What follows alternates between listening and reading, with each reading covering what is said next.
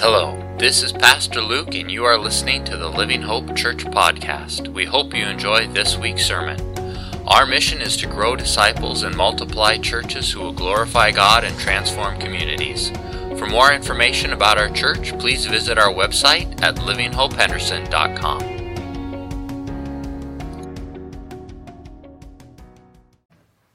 Please join me in a word of prayer. Heavenly Father, we again thank you for Scripture and your word, and Lord, as we continue to explore and listen, that would be your word and your Spirit speaking to us. Lord, we want to be good stewards of all that you have entrusted into our care. We love you, Jesus, in your name. Amen. When I lived in Abbotsford, I saw a lot of pickups, but they were very different than the pickups here.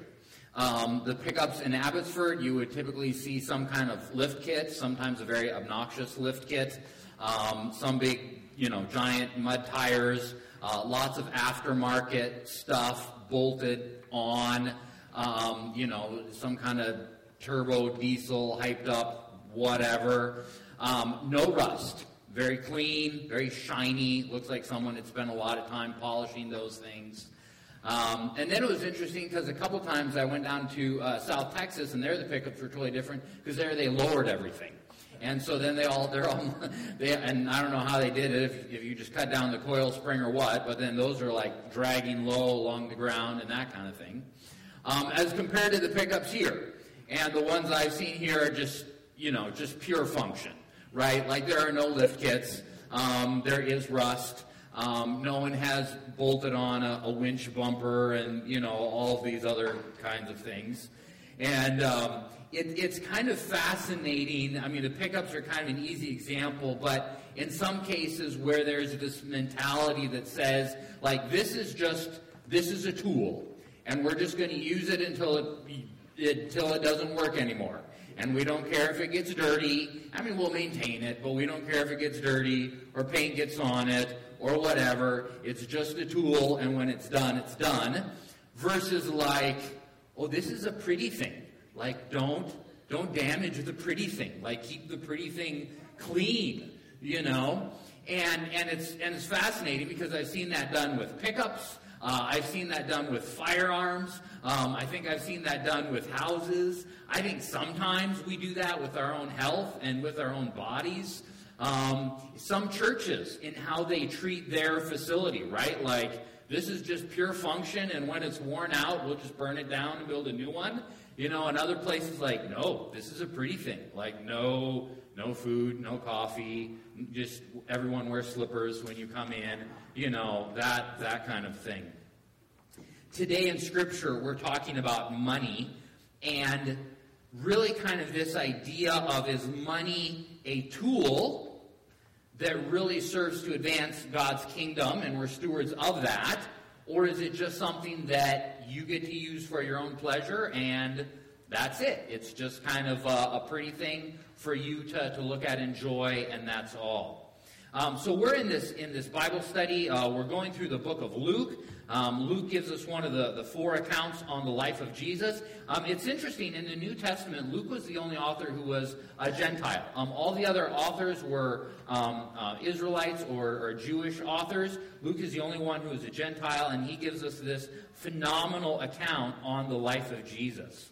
So I am in Luke. I'm in chapter 12. Last week we were in the first half.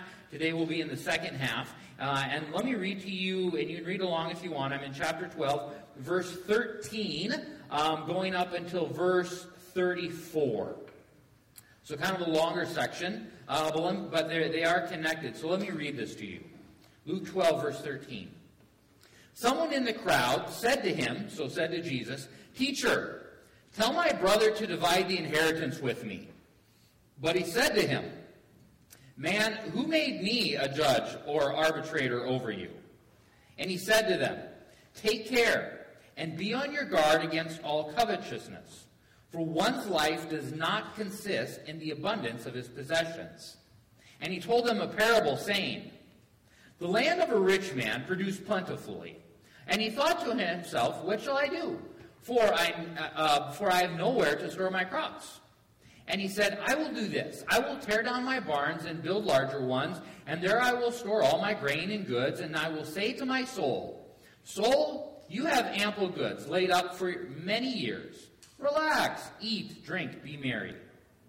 But God said to him, Fool, this night your soul is required of you, and the things that you have prepared, whose will they be? So is the one who lays up treasure for himself and is not rich toward God. And he said to his disciples, Therefore I tell you, do not be anxious about your life, what you will eat, nor about your body, what you will put on. For life is more than food, and the body more than clothing. Consider the ravens. They neither sow nor reap. They neither storehouses nor barns, yet God feeds them. Oh, how much more valuable are you than the birds? And which of you, by being anxious, can add a single hour to his span of life? If then you are not able to do a small thing as that, why are you anxious about the rest? Consider the lilies, how they grow. They neither toil nor spin. Yet I tell you, even Solomon in all his glory was not arrayed like one of these. But if God so clothes the grass, which is alive in the field today and tomorrow is thrown into the oven, how much more will he clothe you, O you of little faith? And do not seek what you are to eat and what you are to drink, nor be worried, for all the nations of the world seek after these things, and your Father knows that you need them. Instead, seek his kingdom, and these things will be added to you. Fear not, little flock, for it is your Father's good pleasure to give you the kingdom. Sell your possessions and give to the needy. Provide yourselves with money bags that do not grow old, with treasure in the heavens that does not fail, and where no thief approaches and no moth destroys.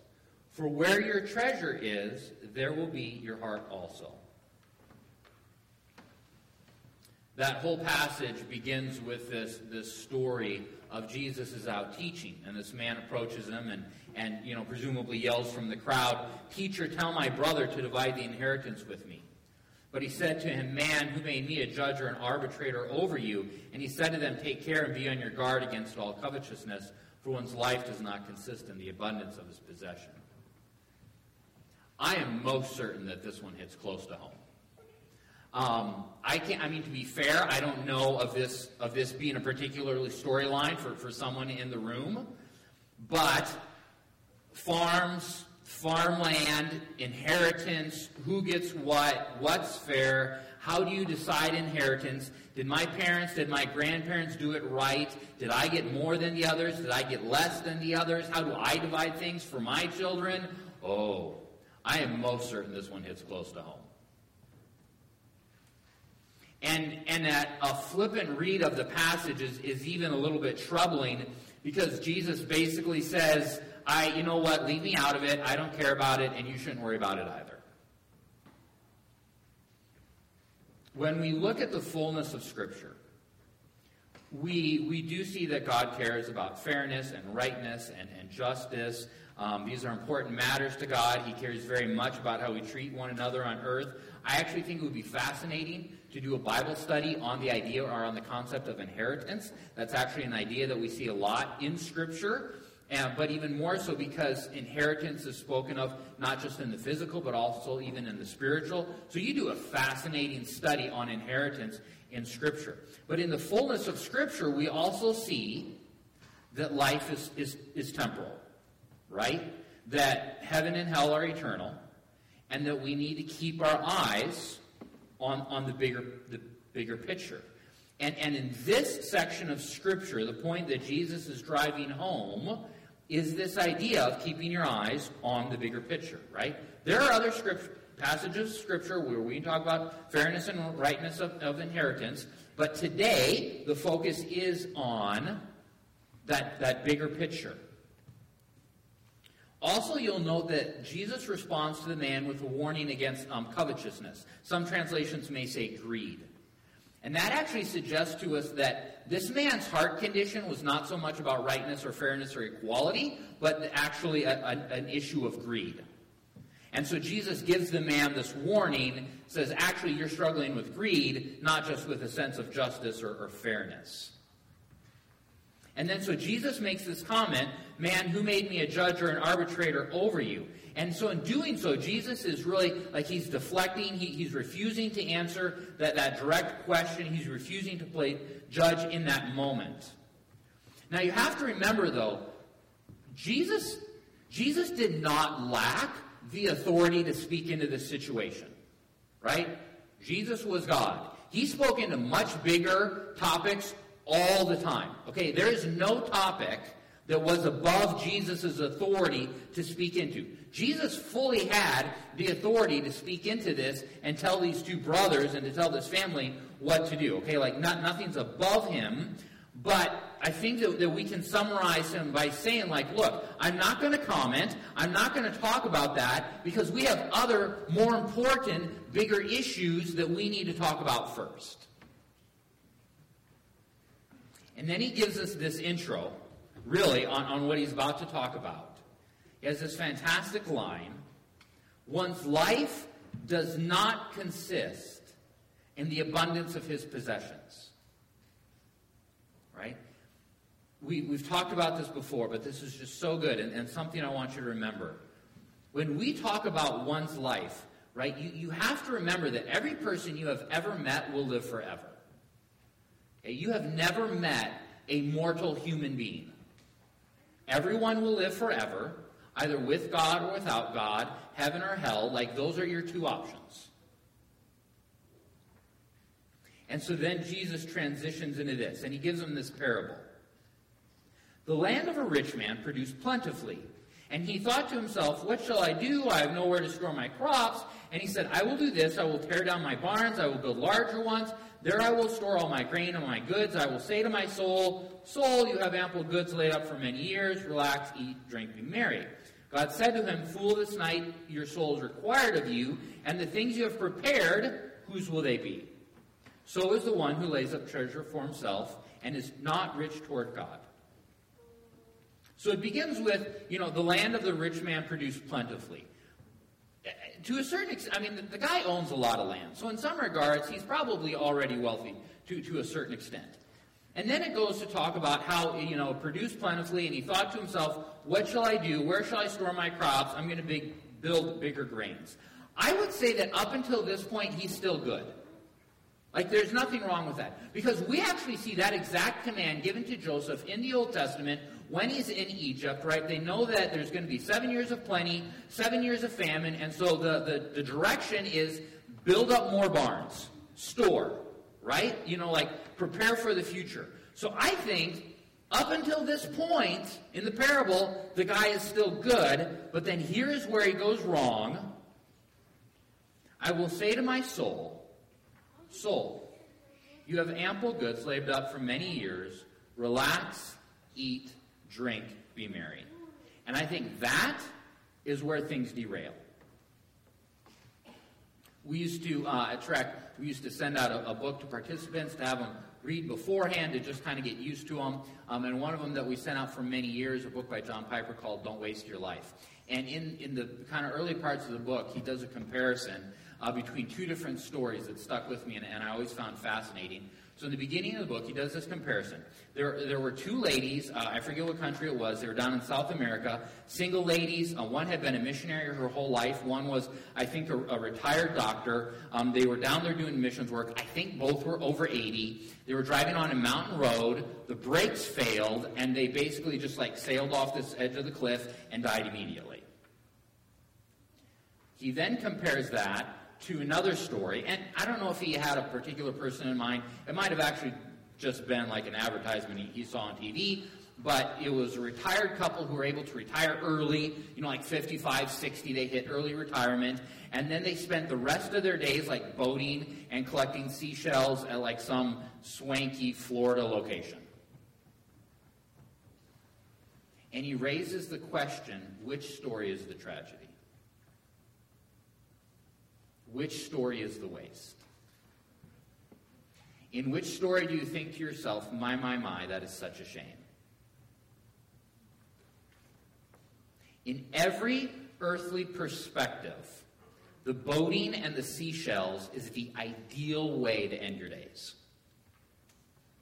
It is only when you take those two stories and you look at them through the lens of Scripture or look at them through the lens of Jesus' perspective that we realize that honestly, your best days when you have the most freedom, you have the most expendable cash, you have the most experience, you have the most connections, you have the most wisdom, you have the most ability to do good, and one couple wasted it on boating and seashells.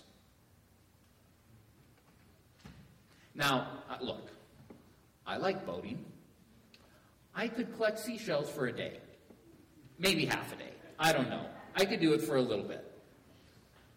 I like amusement parks and vacation and lovely weather that isn't miserable and makes your body hurt, right? Like, these are good things. And I love it when people go on vacations. I love it when you guys go on vacations and do trips and travels. I think that is fantastic. But I also think that there is a huge difference between a trip or a vacation versus this is how I'm going to die and the rest of my days are focused on my pleasure. That's a big difference. Go on vacation. It's wonderful. Just don't die doing it. God said to him, "Fool, this night your soul is required of you, and the things you have prepared, whose will they be? So it is the one who lays up treasure for himself and is not rich toward God." We are not physical beings that have some kind of heavenly retirement plan. If you look at the scope of eternity, or even just take 10,000 years, we're actually spiritual beings who have a super brief physical intro. I thought about doing this, but I didn't do it. I think I did it once, though, for the community church service. But a fantastic way to illustrate this, right, is that, you get a rope and you basically, run it out the building. You get 150-foot rope. And you're like, this is your life. And then you just mark off, the first 6 inches. And then you're like, but this is your life on earth. Right? Because it's just this fantastic visual of understanding the spans of our life and how short it is on earth. And how we utilize this brief 60, 80, 100 years, right, is critical. That's not a lot of time. This actually came up last week, too. There's a lot about heaven that we don't know, and a lot of it's kind of cryptic and that kind of thing. But there's pretty good evidence to suggest that in some capacity there's almost like two judgments. One is like a salvation judgment, and one is sometimes called Bema judgment or like a white throne, where it's, my terms, almost kind of like an award ceremony or kind of a recognition of what you did while on earth. And I mean, there's a lot about heaven we don't know. But when you hear Jesus say things like, "Who lays up treasure for himself, money bags that do not grow old, rich toward God," right? Heaven will be amazing, and I'm just super grateful to make it through the front doors. But comments like this suggest that somehow, in some capacity, how we live here somehow affects there. And we don't really know most of it. But he says these things where you're like, what? What are you saying here? And it seems to imply there's some kind of connection. Jesus carries on in the next section. He said to the disciples, "Therefore I tell you, do not be anxious about your life, what you will eat, or about your body, what you will put on, for life is more than food, and the body more than clothing. Consider the ravens, they neither sow nor reap, they have neither storehouse nor barn, and yet God feeds them. Of how much more value are you than the birds? And which of you, by being anxious, can add a single hour to his span of life?" That's a great line right there. Someone should crochet that and put that on the wall. "If you then are not able to do as small a thing as that, why are you anxious about the rest? Consider the lilies, how they grow. They neither toil nor spin, yet I tell you, even Solomon in all his glory was not arrayed like one of these. But if God so clothes the grass, which is alive in the field today, and tomorrow is thrown in the oven, how much more will he clothe you, O you of little faith? And do not seek what you are to eat and what you are to drink, nor be worried, for all the nations of the world seek after these things, and your Father knows that you need them. Instead, seek his kingdom, and these will be added to you. So here's my tension with this passage. Worked with a guy. Really neat story. His dad was like a pastor or a chaplain, basically like like in a port city, like at a sailor's chapel. It's basically missions work, right? I mean, like, picture a major port. You've got ships in and out all over the world, and this guy's basically a chaplain to those sailors, kind of rough crowd. I mean, you'd have a Sunday service, but every week it's a different group kind of in and out. He'd get out and he'd go out to the different ships and, just do ministry there, because some of these guys couldn't even come on shore because they didn't have the right password or paperwork or that kind of thing. Did that for years, I think decades, and then one day it just kind of dried up. I mean, the donations dropped off and things just kind of ended. Well, he eventually got hired on a cruise ship. And so he was explaining how his dad was now spending his last days of ministry, like sitting at the captain's table on these elaborate cruise ships, and it was, but the captain, and actually it might have been, I think it's called Commodore, that is actually in charge of several ships. I forget which term he used. But the captain loved him because, I mean, yes, he would eat at the table, but then he would go down and do a church service at 3:30 in the morning for the Chinese workers because they were washing all the linens, and that's when they got off work. And so if he wanted to do a church service for the Chinese workers, that's when he had to do it. Right? So even though he was sitting at the captain's table, he spent most of his time below deck ministering to all the workers. But as he's telling the story, right, like he's referencing this part of Scripture and how amazing it is that God provided for his dad in all these miraculous ways. Okay, great story.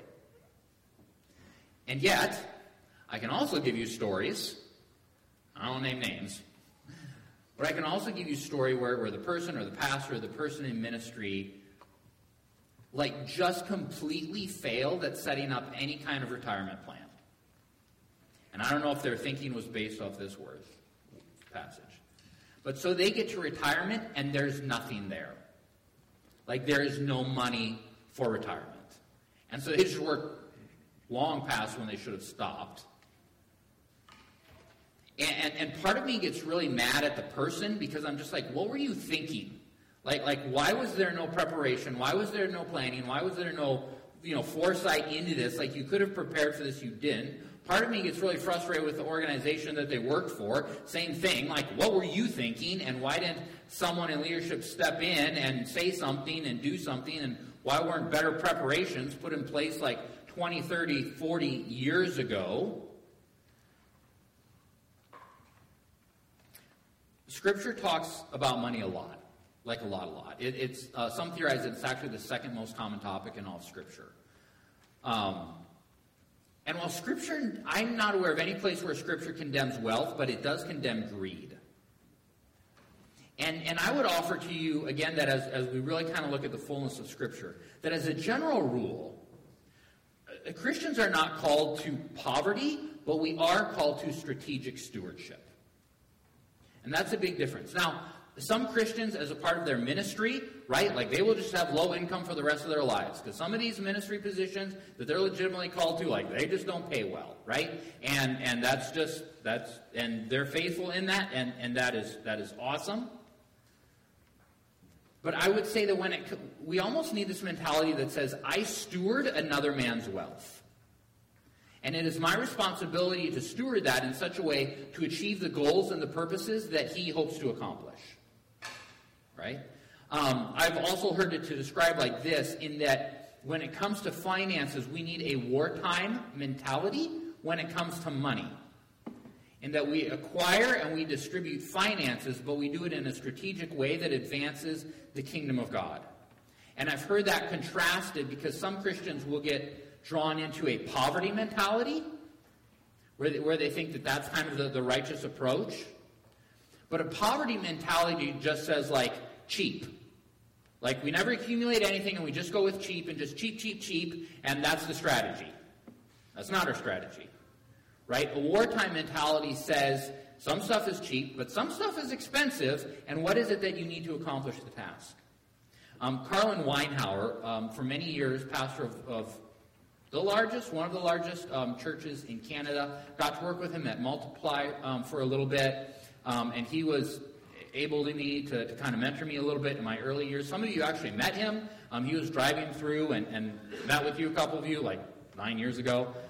Neat guy. He was not a farmer, but he had a saying when it came to finances and stewardships. He used to say, gotta have combines.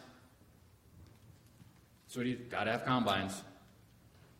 Combines are expensive. They're big. You only use them for part of the year, a few weeks, few months. But if you want to farm successfully, gotta have combines. A poverty mentality does not allow ministry to have combines, right? Whatever that may mean, right? So it's not the wartime mentality, but this, not a poverty mentality, but this wartime mentality that says, hey, we steward in others' resources. What do we need to accomplish the goal that Jesus wants to see happen? In this parable, too, there's a really heavy emphasis on do not worry and do not be anxious. Years ago, I took some kind of personality test. I don't remember which one.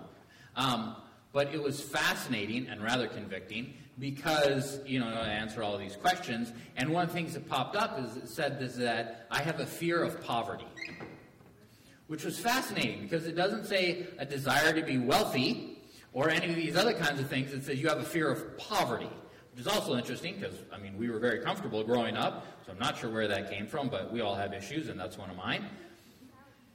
And so, but just this, and that's always stuck with me, and to just kind of be on my guard to say, okay, what does that look like? And how does that express itself? And how do I kind of need to work against that?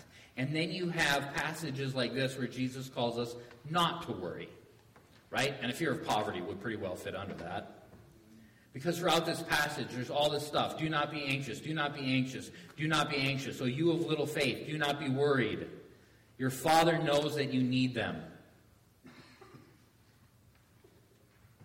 I would offer to you this, that really great obedience looks like this.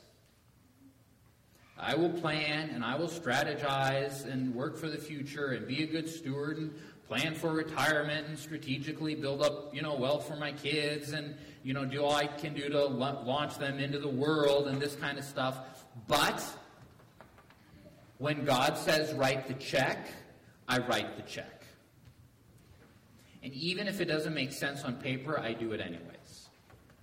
Or sometimes, right, because that's kind of more of a reactionary response. If I look at Scripture and I say, look, this is a good cause and this is a good ministry and they're doing the right thing, and I know from Scripture that this is important to God's heart and that this is a good ministry, I write the check. It's just obvious. I don't need a call. I write the check. The guy, I told you a story about this guy whose dad was this chaplain to sailors, okay?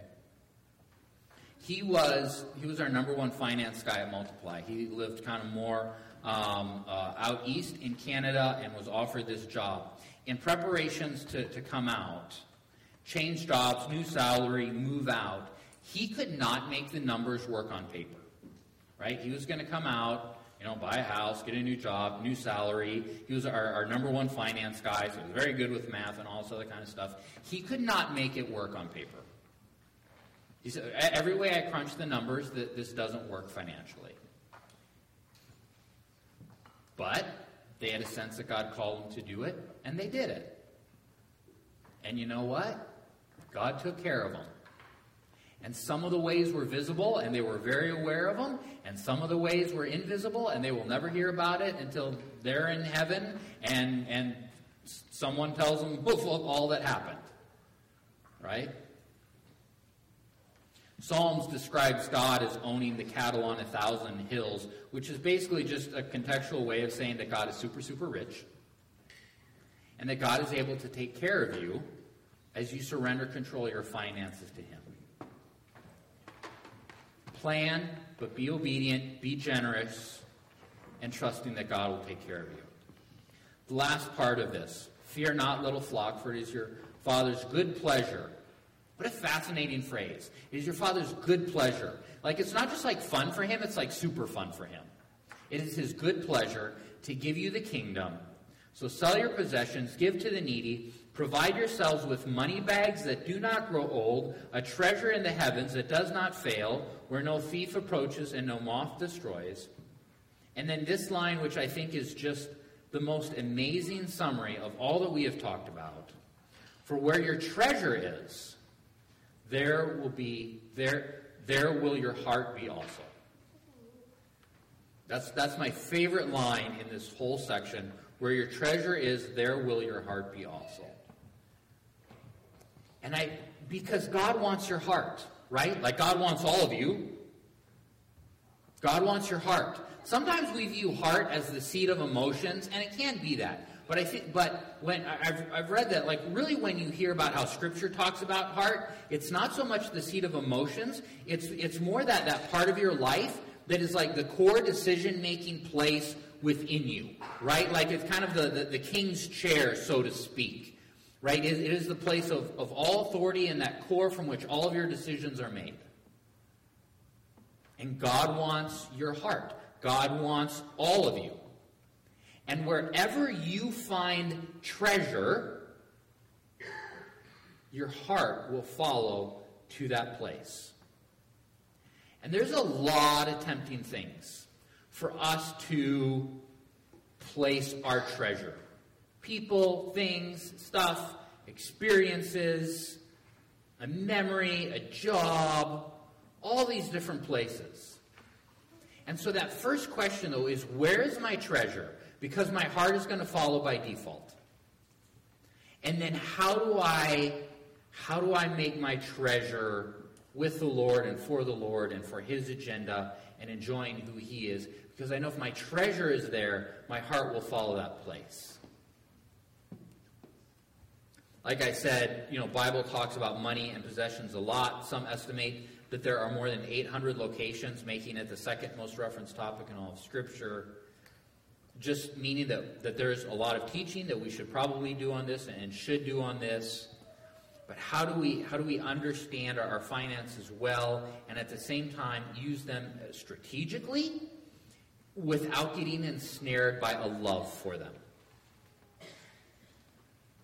Because, like I said, there's so many places where we can put our treasure that are not Jesus. But Jesus needs to be the place of our treasure. Because if our treasure is in Jesus, our heart will follow, and that's what God wants. He wants you, and to get you, he needs your heart.